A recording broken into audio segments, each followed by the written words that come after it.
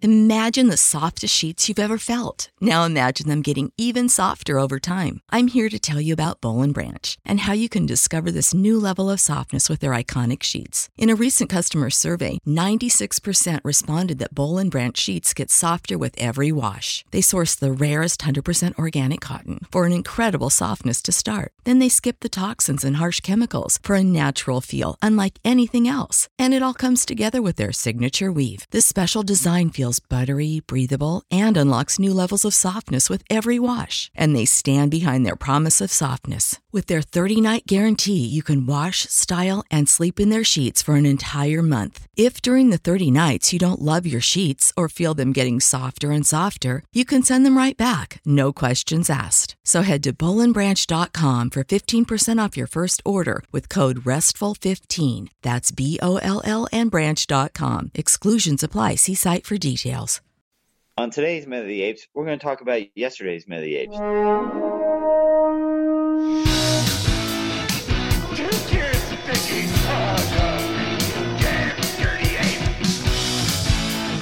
Exercise with an ape maker, human down. Then talks. Of the divine bound. We are determined to know what the apes want, war or peace. The only good human is a dead human. And if it is man's destiny one day to be dominated, then, oh, please, God, let him be dominated by such as you.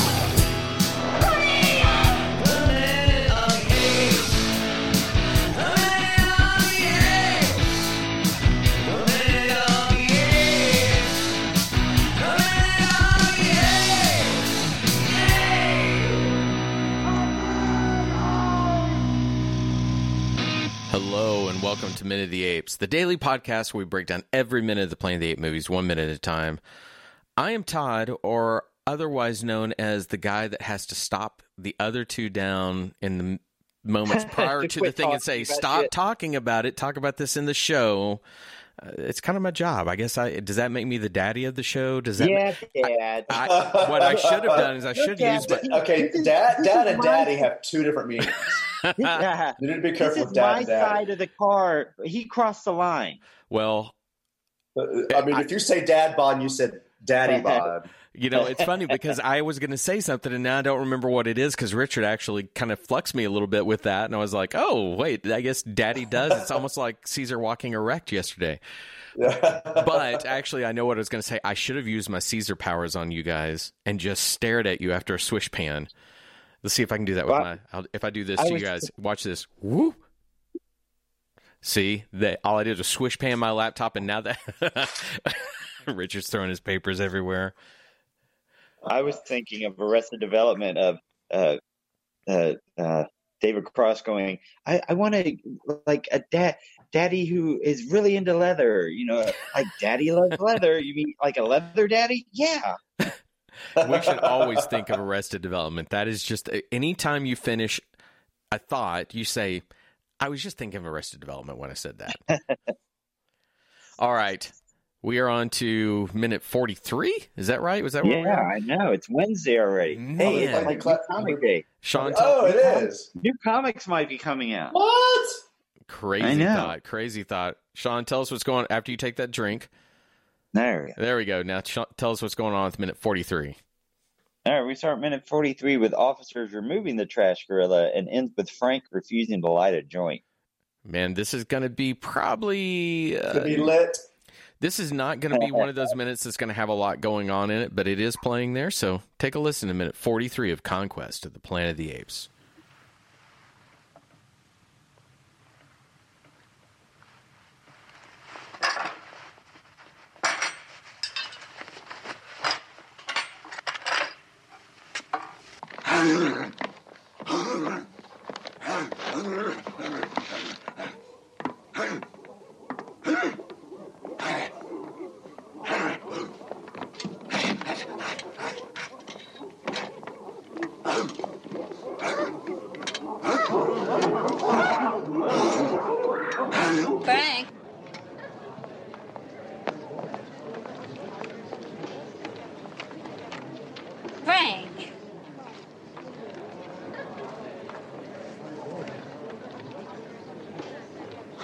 No!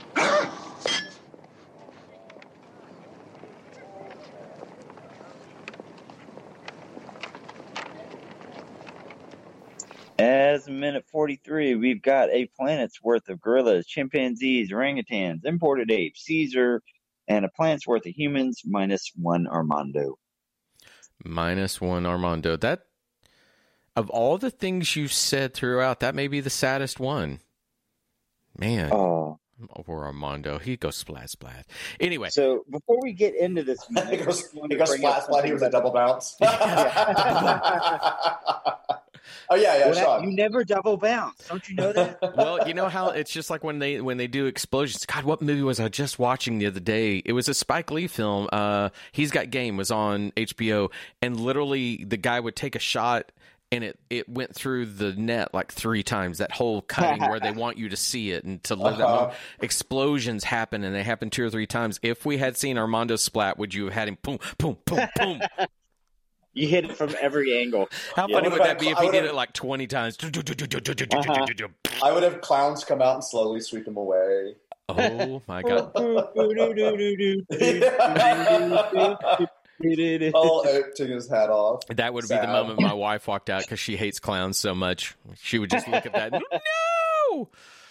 So, all right. So, Richard, you want to bring up something about the previous minute real quick before we I did, because sometimes watching the minute here and not hearing the audio while we're playing it makes me forget a couple things. But I had written down that entire quote. Attention, attention. Last night, security forces apprehended and placed in custody a number of covert apes from widely scattered households throughout the city who gathered clandestinely under the building on the outskirts of the East Sector. Property owners are firmly warned their sole responsibility for the behavior, whereabouts of their servant apes. So there was no point to this random quote of this weird ape gathering unless it was meant to tell the story that the Aldo Caesar meeting in the servants' quarters, the scene that was cut. The quote was not in the script. So I think that they inserted that voiceover, or the editor did, to explain the scene that was cut. It'd be fascinating if the scene was actually filmed. So while you were saying that, I'm trying to watch today's minute just visually. That, what they say, could be very useful if, like you said, either we had a moment with Aldo or we had seen open defiance of Caesar, even speaking to a group of apes and, telling them what he wanted them to do. If your master says this, do the other. They can't understand it, but still we see that he's given those orders. In this minute, and I'm going to jump ahead just to the context of the minute so I can make this point, we see apes bringing things to a location. Right. Yeah, stealing knives. How do they know to do that if we've not had Caesar kind of saying, bring things to me, showing them to do it? If then, whenever, like in that moment when they bring the knife, what if that voiceover had been inserted there?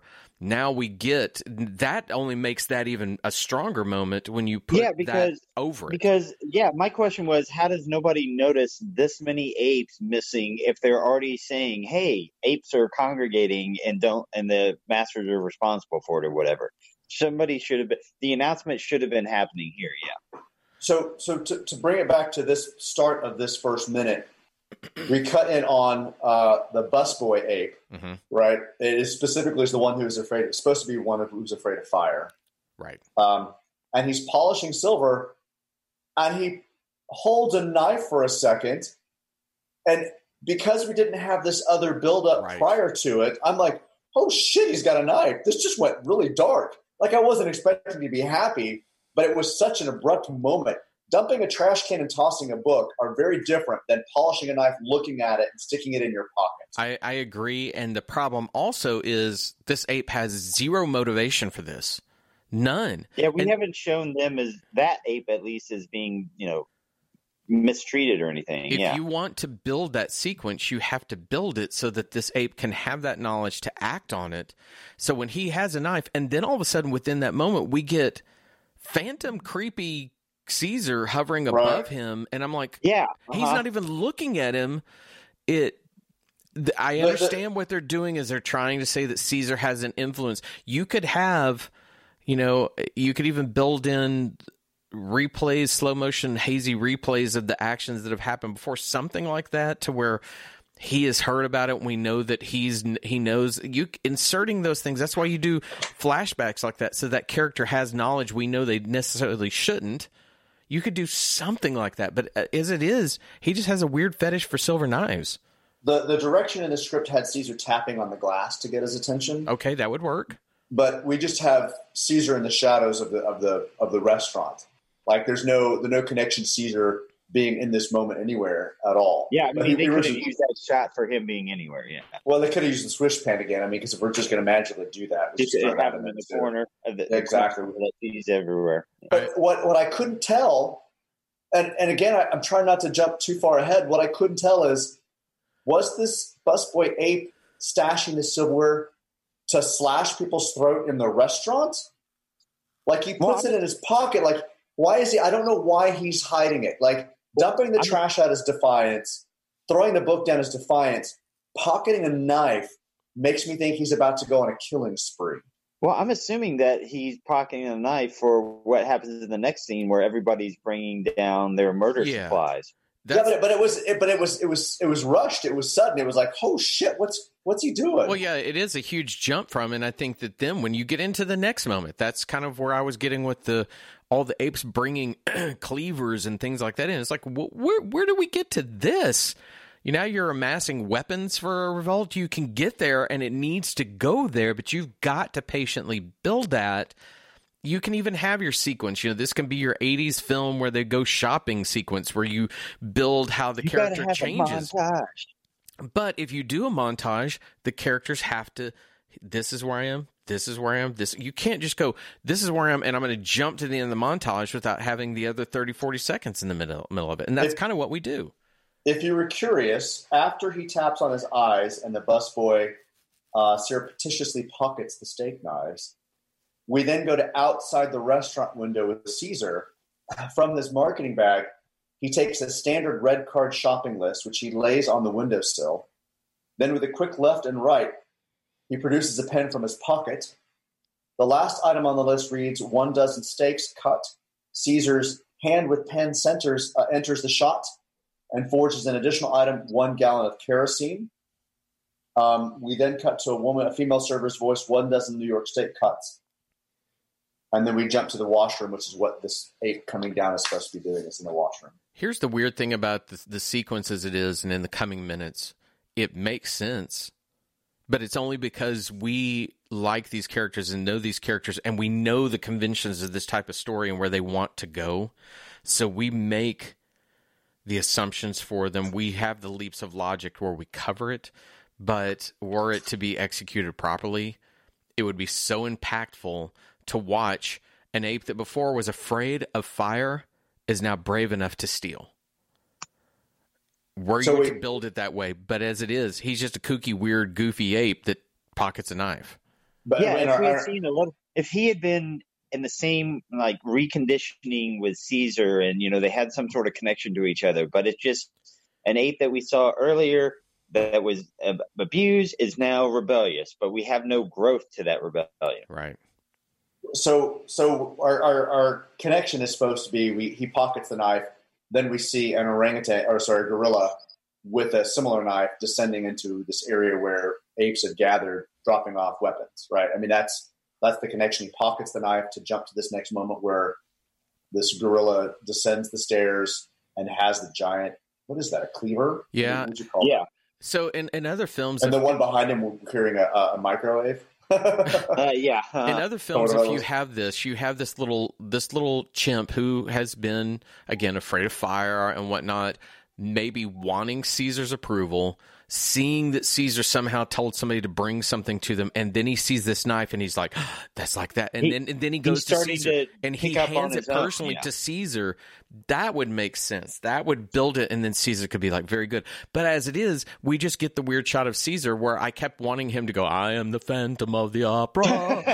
It's like, what the is going on? It's goofy. It's real. Yeah. If this was their first jump into the Planet of the Apes world, they would just think, boy, these movies are a jumbled mess. They're kind of cool. I get the emotion. I get what they're doing, but they're a mess. So we were supposed to cut to an ape washroom, dimly lit. At first, we can discern almost nothing except now familiar sound of familiar orangutans grunting in session. He said orangutan, so probably not gorillas. Grunting in session. As Caesar enters and deposits his marketing bag, the one he just pulled the red card from, beside a small white table and chair from which a female chimpanzee cleaner rises as he approaches, he hands her the kerosene can, and we pan her past a row of wash basins with each single push-button faucet to the dark rear of the washroom.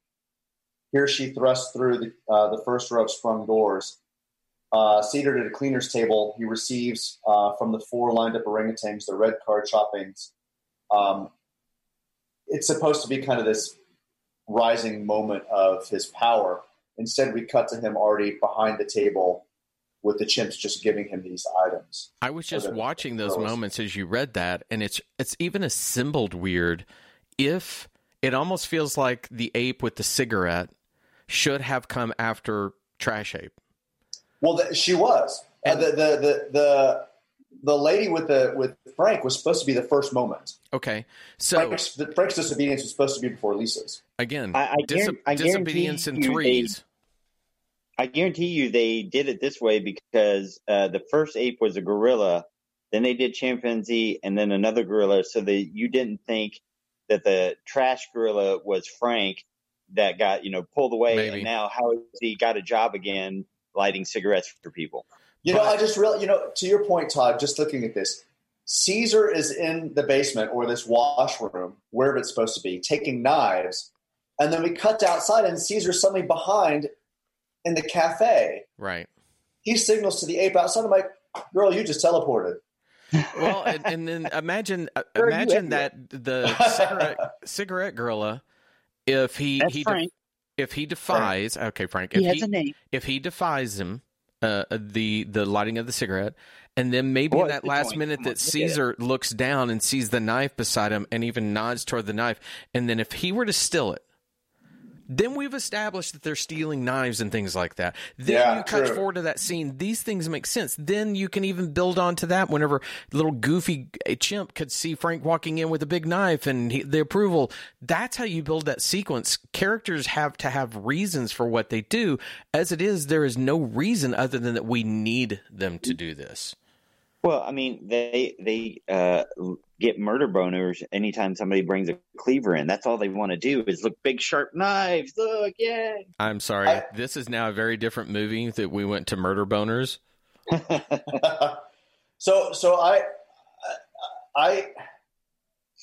We're making some really big leaps in these moments, and I can tell you that Dane had all of the stuff in a different order.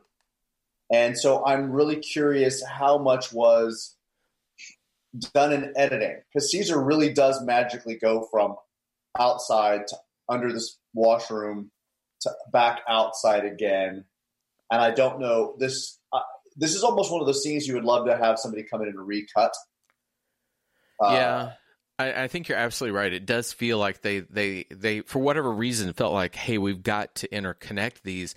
What I would have liked to have seen, like in that moment, and any of the moments actually, where Caesar is using his telepathic abilities to tell them to rebel, even the insertion of people walking in front of Caesar so that there's another environment. So he's within the environments. But as it is, every shot of this is a clean, weird shot of him just looking at people. Were he to be walking into it and interacting. He comes up to the rebellious ape and, touches their hand, and then, anything. They nod at each other, and as Caesar's walking off, then the rebellion starts, whatever. It just doesn't work with Caesar just looking. You know what? I take that back. I actually think those shots are really powerful. I think they're very cool and compelling shots. Were we to have true interactions that led to that he then Caesar can learn, all I need to do is simply be seen, and they know.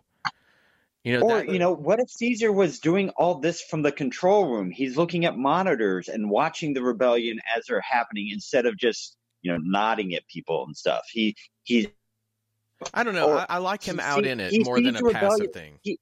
He sees the rebellions happening, and as he's doing that, he's like changing the cameras so that they see something else going on, so that the humans don't see. Wait, the now you have him commanding, you have him on. directing the TV show now?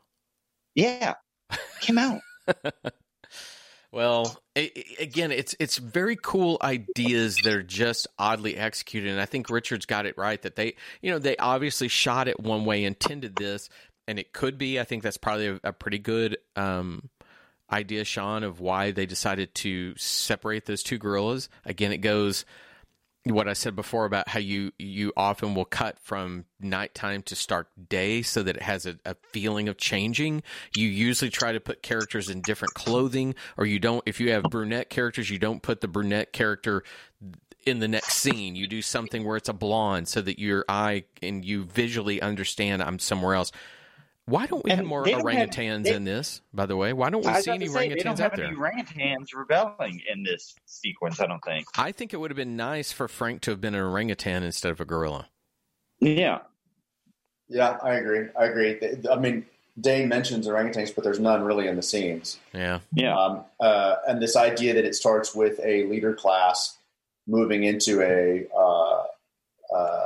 the intelligence class, the scientific community moving into the kind of like the worker. We don't get that see that fall. We largely just have chimps and gorillas. I think that's one of the interesting things again with the new films is how well they create the different sex. You know, you've got the chimps, the orangutans. We don't ever really see a baboon, but gorillas and how they interact. You know, I was just saying this to my wife the other day when we were talking about movies that when you have a character in a scene, the characters that surround them should each pull out a different trait from that character. They should allow that character to be exposed, and that's how they seem well-rounded whenever they you and I, we all interact differently with different people, but they don't give Caesar a way to be anything more than just one-note messianic weirdo in the corner.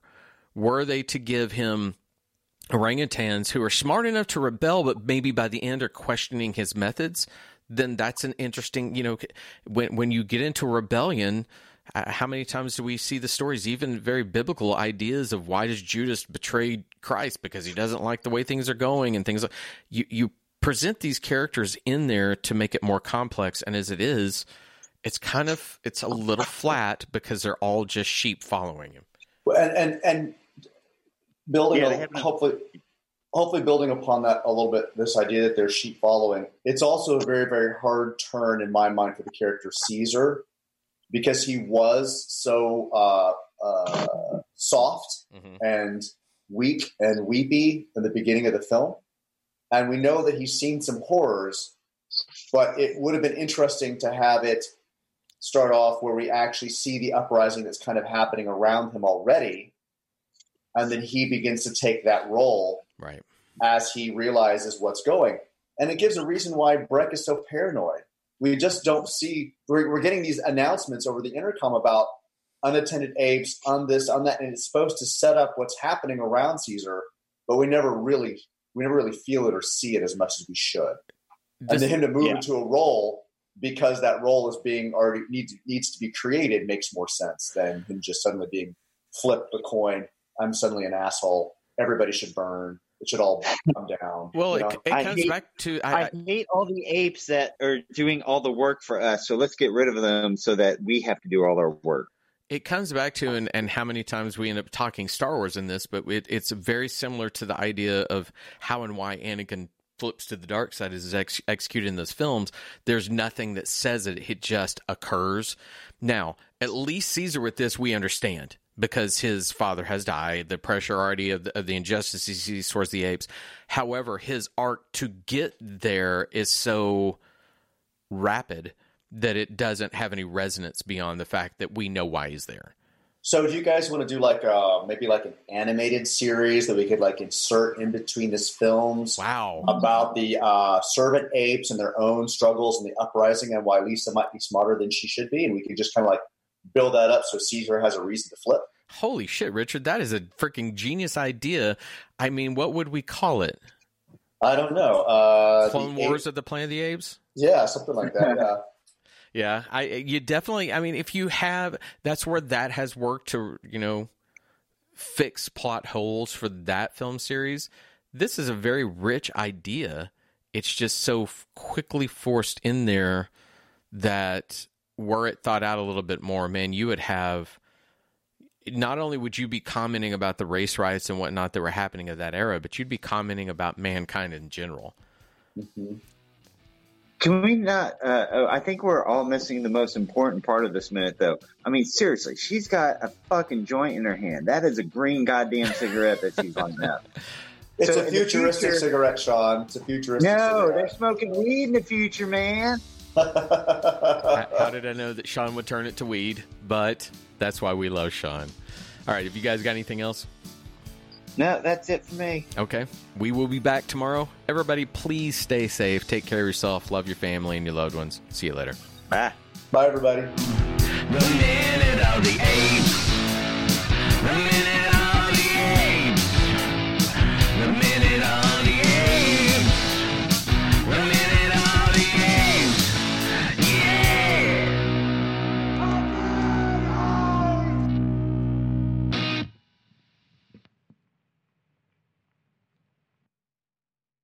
Hello, it is Ryan, and I was on a flight the other day playing one of my favorite social spin slot games on ChumbaCasino.com. I looked over at the person sitting next to me, and you know what they were doing? They were also playing Chumba Casino. Coincidence? I think not. Everybody's loving having fun with it. Chumba Casino is home to hundreds of casino-style games that you can play for free anytime, anywhere, even at 30,000 feet. So sign up now at ChumbaCasino.com to claim your free welcome bonus. That's ChumbaCasino.com and live the Chumba life. No purchase necessary. VGW. Void where prohibited by law. See terms and conditions. 18+.